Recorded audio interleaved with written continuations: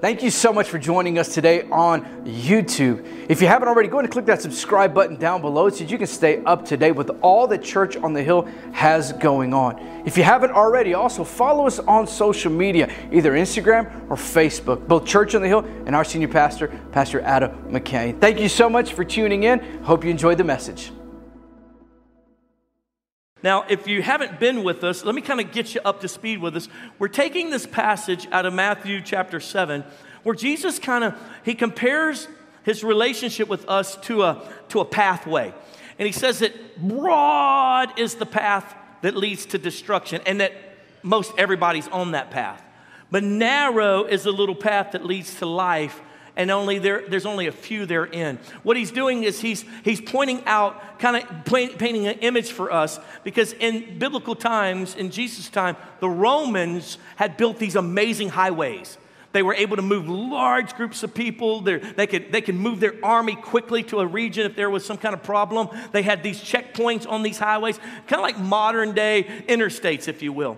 But over the hundreds, thousands of years, all of these little areas had their little footpaths where you would take your horse over to the next little town, or your camel, whatever it may be, and they had these little paths. And Jesus is comparing the broad, cool highway that everybody's on that leads to destruction to the small path that's very difficult and sometimes hard to traverse, to the path that leads to life. And in that pathway, I would say that as we continue on with Christ and we continue to mature, that we're going to come to these places on the path. We're going to have to cross some bridges, some obstacles that have to have something that goes over them, and we have to go over them, got to go through it instead of quitting. And I would connect this whole concept to what I've seen over 30 years. Over 30 years of being a full-time pastor, I have been so disappointed of meeting Christians that have been saved 30, 40 years, and they're still mean. How does Jesus Christ's Spirit live inside of you, and you've been a Christian for 30 years, and you're still mean? How are you still a gossip and a slanderer and prejudice, and you've been, quote, a Christian for 40 years? How does that happen? And I'll tell you how, because in this journey of growing with God, we'll get to these places where we're like, I don't want to change anymore. I don't want to keep going forward anymore. I don't want to keep developing anymore. Can you imagine a 40-year-old baby? Can you imagine that you've got to move the hair from his beard and his mustache to put the bottle in? Can you imagine? And that's what many Christians are like, because they'll get to these moments and they're like, I don't want to go any further. I don't want to deal with that. I don't want to face that.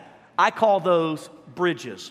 They are connecting points in the pathway. And so you see these Christians that have been saved for so long and they still have these major issues. How is that when the same Spirit that rose Christ from the dead dwells in us?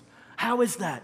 Because people get to places where they say, I won't go further anymore. So it is my job, my assignment as your pastor, to keep you crossing these bridges, to kick you in the backside a little bit, to encourage you it's okay, and to show you how to cross over some of these. So we started with the bridge of fear. I deal with that bridge almost every day now. Can you imagine my situation as a lead pastor of a multiracial, multi-generational church? Can you imagine, as I'm trying to keep black folk from being mad at white folk, and white folk misunderstand, and Hispanic folk, and Asian folk, and I'm just like, we can do it. And I have to cross this fear every day and walk in faith that God called me to a multiracial church, that God called me and anointed me to bring that together, that we can overcome by the blood of the Lamb and the word of our testimony. But I have to cross that bridge every day. There are many days I'm like, I ain't going across that today. I'm going to sit over here. But I have to get up and I have to cross it. We talked about the bridge of selfishness, and the bridge, how that selfishness keeps us from unity. We list out a bunch of bridges already, and today, as we begin to kind of wrap up this series, we'll be talking about the bridge of CompariSIN. CompariSIN, because that's what it is. It's sin. Our key verse is found in Matthew chapter 7. Turn there quickly. You'll find it on the screen. Matthew chapter 7, verse 13. John chapter 21. The media team like, what just happened? John chapter 21 and verse 21. Peter, seeing him, said to Jesus, but Lord, what about this man? And Jesus said to him, if I will that he remains till I come, what is that to you? You follow me. Now let me put this verse in perspective for you. Jesus at this point has died, was 3 days, if you will, in the grave, and has resurrected. When Jesus is put on that cross and murdered, his disciples, Peter, James, John, all these guys, they kind of gave up in their heart. They thought, wow, we thought he was gonna set up like a kingdom, and we were gonna be like vice presidents, and he's gonna destroy the Romans, and the Jews were gonna rally, and the King of glory would be God on the earth. And what just happened? He just died. And so Peter, the big mouth out of all of them, kind of the ringleader, he goes back fishing. He's like, I guess the ministry stuff is over. We've been, for 2.5, almost 3 years, we've been traveling around, praying with people, helping people, healing people, and now it's all over. So I'm going to go back to what I used to do. How many Christians have I seen do that the moment they get in a place of discouragement? And so he goes back to fishing. Jesus is already resurrected, and he's appeared to them multiple times, but they don't really know if it's over. They're not sure, and they go back fishing. They've been out fishing all night when somebody from the bank yells out, hey, you guys caught anything? Like, can you imagine you've been fishing all night and some guy wants to ask you that, and you hadn't caught anything? So they're like, no, we hadn't caught anything. So then this armchair quarterback says, why don't you throw your nets over here on this side? They're like, whatever, dude. But they do it. And when they do, and they start pulling the nets in, there's so many fish that their nets begin to break. And Peter has a moment. See, this is how Jesus initiated with Peter and them earlier, 3 years later. And he realized it's Jesus. Now, this dude is in his drawers. He's in his underwear. He don't even worry about putting any clothes on. He just jumps in the water and he starts swimming. He leaves the guys with the boat and all the fish and all. Imagine that scene. They're trying to get all the fish in. Come on, you seen Wicked Tuna? They're trying to get the fish in and all this kind of stuff. And he just, he's swimming and he gets there and there's Jesus. And he's like, oh, it's you, Lord. Because he's resurrected. He's alive. It's you, Lord. It's like, yeah. And right there, Jesus has already prepared breakfast for him. He got some hot buttermilk biscuits right there. He's got some eggs with some cheese in it. He's got turkey bacon because they don't eat pork, they're Jews. He's got that, no sausage. And they're sitting there, man, and Jesus starts feeding them. The guys end up showing up, and they're sitting around kind of probably this little campfire. Imagine it goes something like this. And Jesus said, hey, Peter, let's take a walk, dude. Come on, let's take a walk. And they start walking. I'm sure Peter's walking like this down the shore with Jesus. Waves are kind of splashing at their feet. And, coming up on the sand. And Jesus said, Peter, do you love me? He said, yes, Jesus, I love you.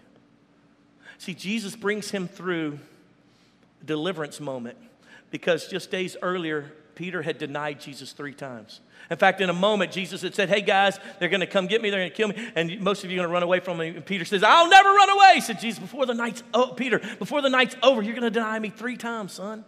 But I pray Satan won't destroy you. I got you back. And it happened just like that. So Jesus, Peter, do you love me? Fast forward back to this moment. Yeah, Jesus, I love you. Ask him again. Do you love me? Yes, I love you. And as this continues into this embrace, and Jesus is reinstating Peter and rebuilding his confidence because he knows he's failed the Lord. He knows that he wasn't supposed to do what he said he wasn't going to do, but he did it anyway. Anybody know what I'm talking about? He knows that he sinned against the Lord, but God in the flesh is loving him anyway. And then in all of that intensity, Peter can't handle it anymore, and he tries to divert attention away. Come on, have you ever been getting in trouble by your wife and you just try to change the subject? Come on, fellas, you know what I'm talking about? Oh, look at this, we got to fix that over there. Come on, and she's like, and you're like, look at this over here. And that's exactly what Peter tries to do. He says, seeing him, he's talking about John. John is the youngest of all the disciples. Most scholars believe that. Now, most of you, you've heard me teach this, but I can prove it to you in Scripture, not today, but all of the disciples are under the age of 20 except for Peter. So here, John is probably 14, 15. All the other guys are probably late teens. And then there's Peter, who's got his own business, got his own boat, is married. And so Jesus is having this engagement with him. And he looks over at little John. And I imagine little John is kind of following. They're like, see what they're talking about because he's the youngest. And Peter sees him and he goes, well, what about him? Because I know how much you love him. That's the insinuation there.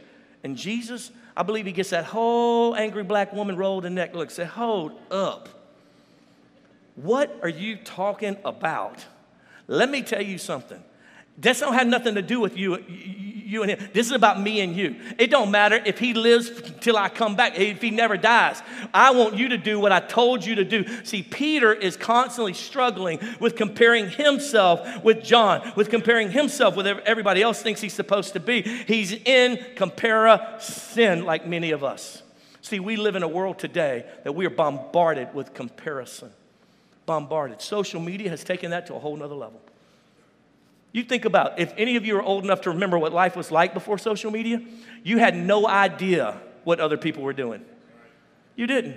You had no idea. You had no idea that people were doing this and they were like this. But now it's all over social media. You had no idea what your ex-boyfriend from 30 years ago was doing, and now you're on social media and you're like, he married her. That woman is, what?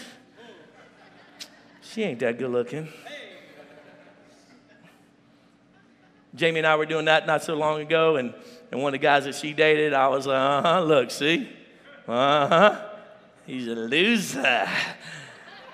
Aren't you glad you married me? She goes, if I'd have married him, you'd be the loser.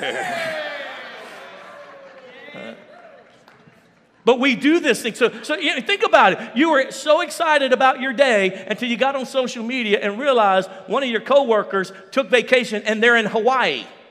And you're like, you in Hawaii? How you affording Hawaii? Because I know how much we make. And then your whole day is shot. Why? Because of CompariSIN. You lose 5 pounds during COVID-19, and you find out that your friend from your last job has lost 35 pounds. You're like, I hate them. I hate them. I hate my life. My life sucks. Because of, say it with me, CompariSIN.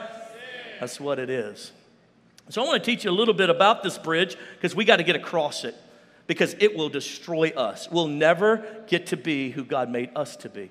The word compare actually means to separate, to prefer, to have an opinion, to decide, and actually to judge.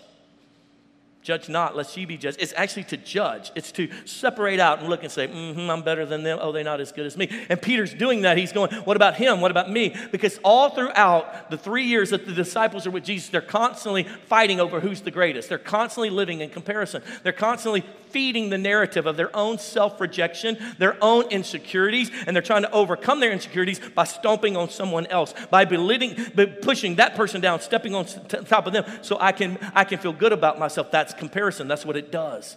And so Jesus looks at Peter again. He says, it doesn't matter about that. Do what I told you to do. See, when we start comparing, someone has to be the loser.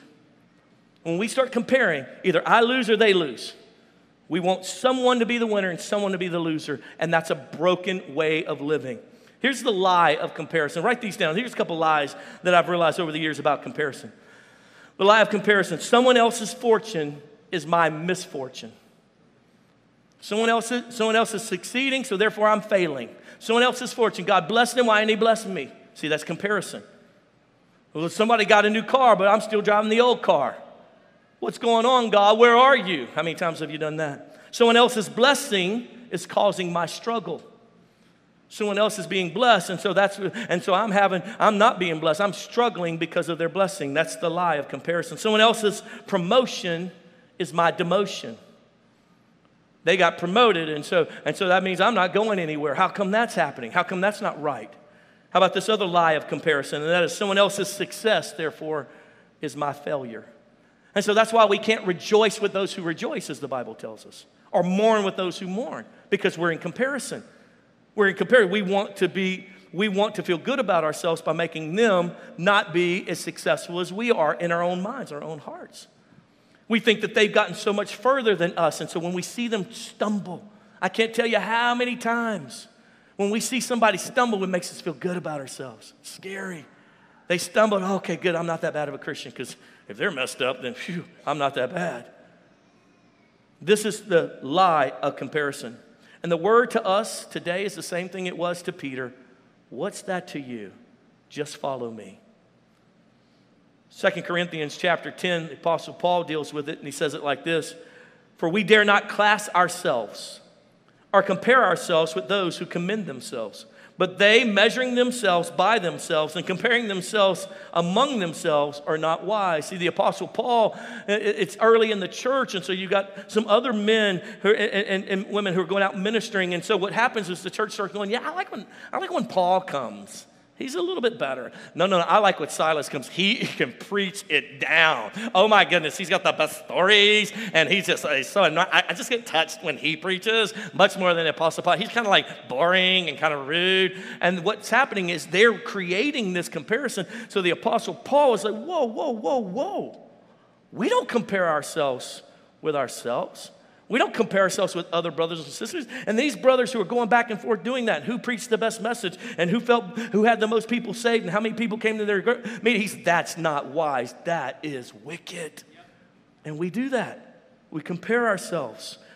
See, God created you to be unique. And the worst thing you can do is start comparing yourself with other people. You're unique. You're you. And you need to just keep doing you, boo. You're you, you're unique, you're different. Do you understand that we are different for a reason? We are beautifully and wonderfully made. Billy Graham said it like this. He said, comparing can ruin relationships, split churches, cause murder, shrink our circle of friends, ruin our business, and dwarf our souls. I'm going to give you a couple truths about comparison. Write these down, they'll help you. First and foremost, comparison aims high, but it always brings you low. It aims high, but it always brings you low. You start comparing because you want to feel good about yourself, but it always brings you low. You start comparing because you want to do the checkoff list of why you're better than that other person, better than your spouse, better father, better than their natural father, better this, better that, all these kind of things. And we start comparing, and we think that that's going to make us feel good. It's going to bring us high, but it actually always brings us low. And I can prove that to you. Look in Isaiah 14 and verse 14. This is Lucifer speaking. I, Lucifer, Satan himself, I will ascend above the heights of the clouds. I will be like the Most High. So Satan, Lucifer, a created being by Almighty God, he gets to looking at himself in the mirror like, boy, what? Everybody listens to me? Man, I'm going to be like God. In fact, why has he got to be above me? I'm going to be above him. I'm going to be on the same level as him. The Bible actually says that he got a third of the angels to follow him in a war against God and the rest of the angels. Jesus said, when that war happened, I saw Satan fall like lightning. I picture it like this. Jesus and the Father and the Holy Spirit over there, and they're building earth. Bzz, bzz, continents, bzz, trees. Bzz, all these things are happening. All of a sudden, Satan comes up, charge! And God's like, bzz, bzz, bzz. And he fell like wasn't even a battle. Look what he says, continuing on. He says, I will ascend above the heights of the clouds. I will be like the Most High. Yet, the Word of God says, you shall be brought down to Sheol, to the lowest depths of the pit. See, when you constantly trying to put yourself above someone else, it ultimately brings you down. Ultimately brings you down. See, the person who lives their life ruled by the spirit of comparison tends to build all of their relationships downward. Downward. You can see this in a person who's full of comparison. They build their relationships downward. They're okay to be in a relationship with you as long as you are downward below them. They have really struggled to have peer relationships where someone can say, hey, brother, I don't think that's right. They really struggle. A person with comparison really struggles with authority. Can't handle it. And we've got to point out everything wrong about authority because I am as good as they are. They don't deserve that position. See, this is comparison. Comparing them, why did they get that and I didn't get that? How come that looks like that and it doesn't look like this? That comparison, again, always aims high, but it'll bring you low. You can always see that at work in certain folks. Comparison, number two, truths about comparison. Comparison, number two, is the branch of an evil root. It's the branch of an evil root. See, what we see in life and sin habits and things like that, there are branches and fruit, but then there's a root that causes those things to grow. So if we just chop off the branch, what happens? It'll grow back eventually. If we just cut the weed off, there's still the root under the ground, it'll grow back. And when working with comparison, you don't just say, well, I'm just going to stop comparing. No, you got to go down to the root. What causes you to be like that? What's the root that's causing that? I'll give you a couple ideas on what some of the roots could be. It could be unforgiveness. It could be jealousy. That's a root. It could be insecurity. That can be a root. It could be offense, that you've been deeply offended, and so now you're constantly trying to overcome. It could be pride, kind of like, in your life, that's kind of been the staple root. We pull that up, all of this comparison will die out. It could be envy, whatever it may be. There's a couple roots that you could identify and say, is it that, Lord? I want to pull this up because I'm tired of comparing myself. I'm tired of always feeling bad after getting on social media. I'm tired of posting something, and when I don't get 100 likes going, oh, I'm a loser, or my life sucks. Or waiting when I put something out there to see how many people like it. Oh, now I feel good about myself. Now I feel bad about myself. CompariSIN. Or every time I approach to try to engage in a relationship, if I don't get the immediate response that I was hoping to get, now all of a sudden I feel terrible. I think they're a loser. I don't want to do it anymore. See, that's CompariSIN. That's what it is. Instead of just being you. Instead of just being you. Are you still there? Say yes. Good, because I'm preaching better than you're preaching back at me. I'm going to tell you that right. Number 3. Come on, online folks, give me a little clap hands. There you go. Thank you. Number 3, third truth about comparison, and that is comparison is like poverty to your soul or to the soul. It's like poverty to the soul. You know what it does? It causes you to never be satisfied. You do a good job, and then you're comparing yourself what you could have done better. You accomplish something, but you keep hearing in the back of your mind what your stepdad always said. And you're comparing yourself to what they said was going to happen. See, never satisfied. You know what the Bible actually teaches us in 1 Timothy chapter 6 and verse 6? It says, now godliness with contentment is great gain. Godliness with contentment. Can I just speak something over you? Contentment. Be content. So I was taught never to be satisfied. Yeah, I get that from a kind of carnal, take the mountain kind of attitude. But at the same time, when can you ever just rest in the fact that God is good? And his ways are higher than your ways. And just a loving trust that he's got me in the palm of his hand. And that I can be content in godliness. For it is great gain. See, contentment is actually the opposite of comparison. And so we need to build our lives around the Word of God and live with contentment because we trust in the living God. Comparison comes when you and I refuse to just trust that this is good and it's okay and God is in it instead of how do I conquer it, how do I beat it, how do I overcome to the next level. Here's the fourth truth about comparison, and that is comparison keeps you from running your race. Keeps you from running your race. Paul's dealing with this with the early church in 1 Corinthians 12. And he starts laying out this imagery. He says, every one of us are a body part. We're one body in Christ, but all of us are a different part.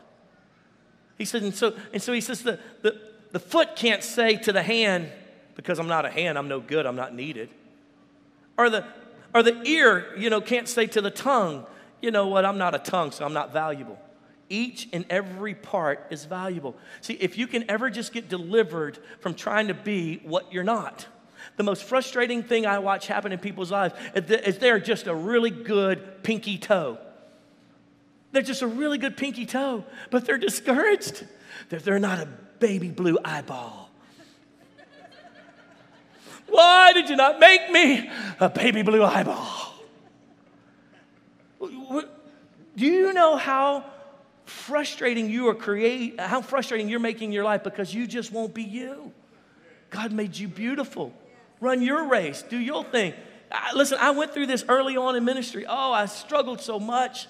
I struggle because, I'm just me, right? So I'm starting, and as I'm ministering to people, older people come up to me and say, maybe you should do this a little different. Maybe you should do this a little different. And I wanted to learn. I wanted to take advice. And so I started studying people. And I started studying to try to be like Bishop Jakes. And I just couldn't walk on my heels. And I just wasn't an orator. He takes a word and he breaks it into 5 different revelations. And I'm sitting there going, I can't even take notes on it. Oh my goodness. And I tried to do that, and it just didn't work for a short white guy. It just didn't happen. It wasn't me. I tried to be like Bishop Jakes, and I tried to wow them with my intellect, and it just did not happen. So then I thought, well, you know what? I'm nice, so I'll be like Joel Osteen. We're so glad you came here today, and it's like Daddy always said, you don't have to die with the devil, but you can live your best life right now, and we're so glad that you made it here, and we love you. We love him? We love you. We love you so much. And I tried that. It didn't work. So then I tried to be like, Benny Hinn, praise the Lord, hallelujah, hallelujah. Who healed you, sister? Who did that for you today? Jesus did, hallelujah, hallelujah, hallelujah. And I kept trying to be all these different people, and I realized none of it was working. What it was CompariSIN. Instead of just being me. Just be you. Just God made you perfect and beautiful and magnificent. Why do you look over here at your brother, your sister, and say, "Oh, look at them. I don't have the word like they have the word." You just became a Christian a year ago. You still are getting your legs. Think about a 1-year-old. You're still walking through. They're still walking through. And if we're not careful, we're always trying to be somebody else instead of just be us. And some of you still have ringing in the back of your mind what your mom said when you were a kid. And I'm sorry. I repent on behalf of those who spoke over you and compared you with your big sister or with the neighborhood kid down the street or that coach that never just let you be you and constantly tried to make you into something that never fit. David has this moment when Goliath is standing there and Saul tries to put his armor on this 16-year-old. David's got all this armor and he's going to try to fight the giant. He goes, "It's not me, it doesn't work. Let me just do my little sling thing, man. Let me just do my little sling thing." Kills that giant and everybody goes, "Poof." God made you unique and perfect. And your part in the body is perfect. I'm the mouth of this church. God made me to be that. He said, "Well, I'm a mouth too." Great, start a small group. He said, well, I'm not really a mouth. Like I don't serve teams. There's so much place in this church for you to do you. Because without you, can you imagine living without kidneys? My father-in-law right now has lost his kidneys and he has to dialysize every week. You have churches that are constantly dialysizing because the kidneys won't be kidneys because they keep trying to be thumbs. You got folks who have such a kindness about them, but they won't stand at that front door and help us just love people when they walk in because they're like, "Well, no one's asked me." We need you to be you. We need you to be you because without you, we're a broken body. You say, "Well, I don't really know because I saw this person do this." Stop comparing. Be you and do you. Because what you are is perfect and beautiful. When are we going to celebrate our differences instead of dividing over our differences? I'm so grateful that God didn't make us all white or all black or all Hispanic or all Asian. I'm so grateful that we have our different cultures. I'm so grateful to be in a church that's all these different cultures and ways of thinking. That's beautiful. Yeah, and that's beautiful. I struggle with that, but I love you anyway. And that's what it's supposed to look like. I'm so grateful that we're not a church with just all old people or just families. We got young folks too. I'm so grateful that our young people love God with all of their heart. And they just, I want them to be young people. Stop being mean to them. Let them be young people. Let them figure it out. They're doing, you did. They're at church. You weren't. When you was a teenager. He said, "How you being so hard on them?" Just like, they just don't need this and they do this and I got to mess it up. What did you do when you were 16, stupid?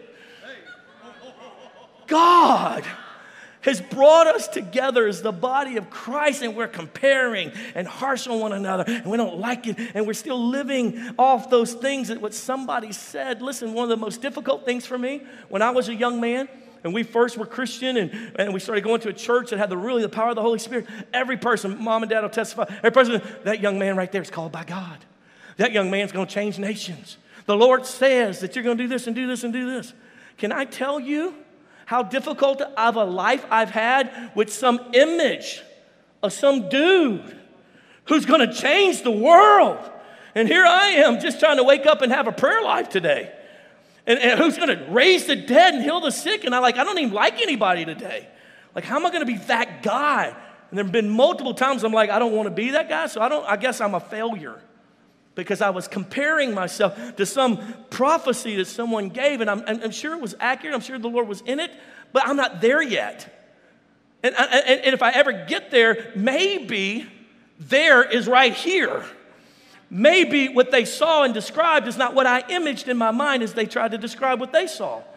Maybe today is good enough to just love Jesus, to be content with the fact that my wife loves me, that my kids love me, that Jesus loves me, that I'm doing my best to make a difference in the world in which I live. Maybe contentment doesn't look like so much of comparing what I was supposed to be instead of what I am right now. Maybe I can get delivered from the sin of comparing and not being good enough or not strong enough or not having a good enough prayer life. This is why so many people don't want to be a Christian.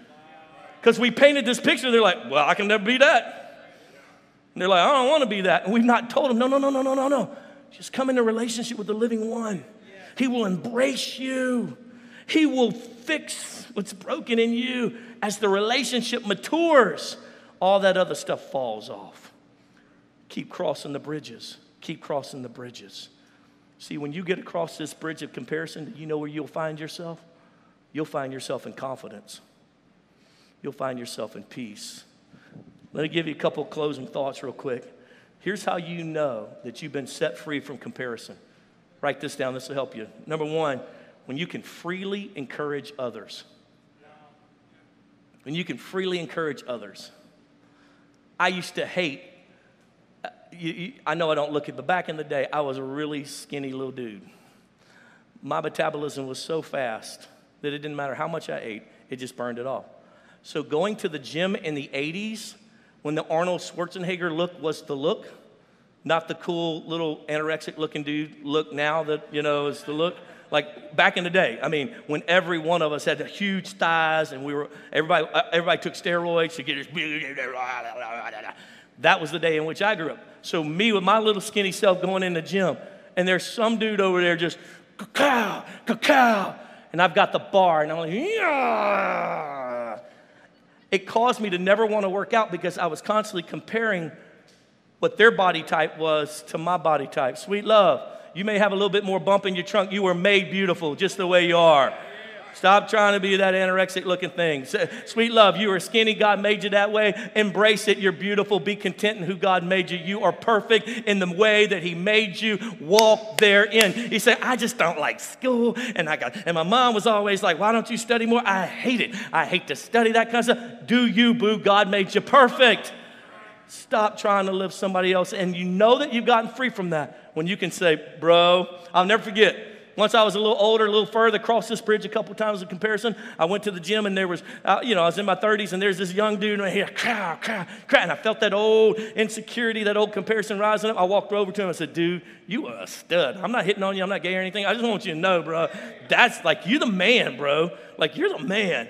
It was me attempting to get across this bridge and proving that I could encourage other people in a place that I felt like a failure in.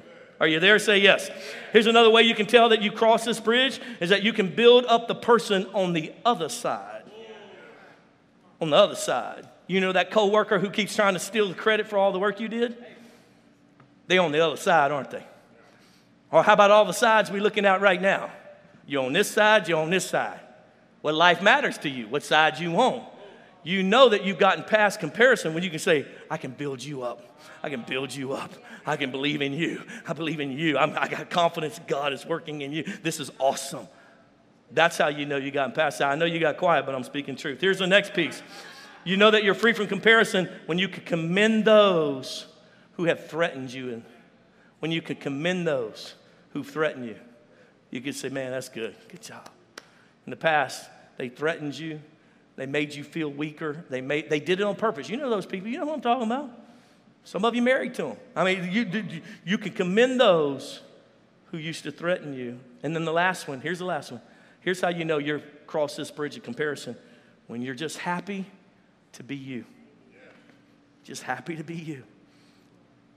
I told the first service, my dad sitting here on the front row, Pop. Most everybody in our church knows Pop. You know what we all like about Pop? He just Pop. He's not trying to be nobody else. Whether you like it or not, he's going to kiss you. He's had the hardest time with COVID-19. I mean, he's a Cajun man. He's kissed everybody in this church at least once, on the cheek, on the lips. Sometimes I'm like, Pop. But Pop don't live in insecurity that you may or may not like him, that you may reject him, that you may not. He's past all that. He's happy to be Pop. He's not trying to be an intellectual guru. He's not trying to be some guy who knows everything about everything. He just Pop, and he's comfortable in his own skin. This is how you know that you've gotten free from comparison, you've crossed that bridge, is that you just are happy to be you. And you stop trying to be somebody else. You stop looking at what the stars are doing and what all the celebrities are saying and all the Botox that you think you got to have to be beautiful. You are beautiful. You're magnificent. And when you get to the place, you're just happy to be you. I'm not talking about tighten up. You got to paint the barn. I ain't talking about that. I'm talking about just happy to be you. Hey guys, wasn't that a great word today? You know, I'm so thankful that the Word isn't limited to a Sunday morning at a certain time or the four walls of the church building, but it can go through whatever time you may be watching this, wherever venue you might be at. The Word of God can minister to you no matter where you are. You know, if you're interested in partnering with what Church on the Hill is doing, not only locally, but globally, you say, I really want to invest with that, with Church on the Hill in advancing kingdom business. You can do so by partnering with us by sending a donation to P.O. Box 3815, Cedar Hill, Texas, 75106. Hey guys, we love you. We look forward to seeing you again.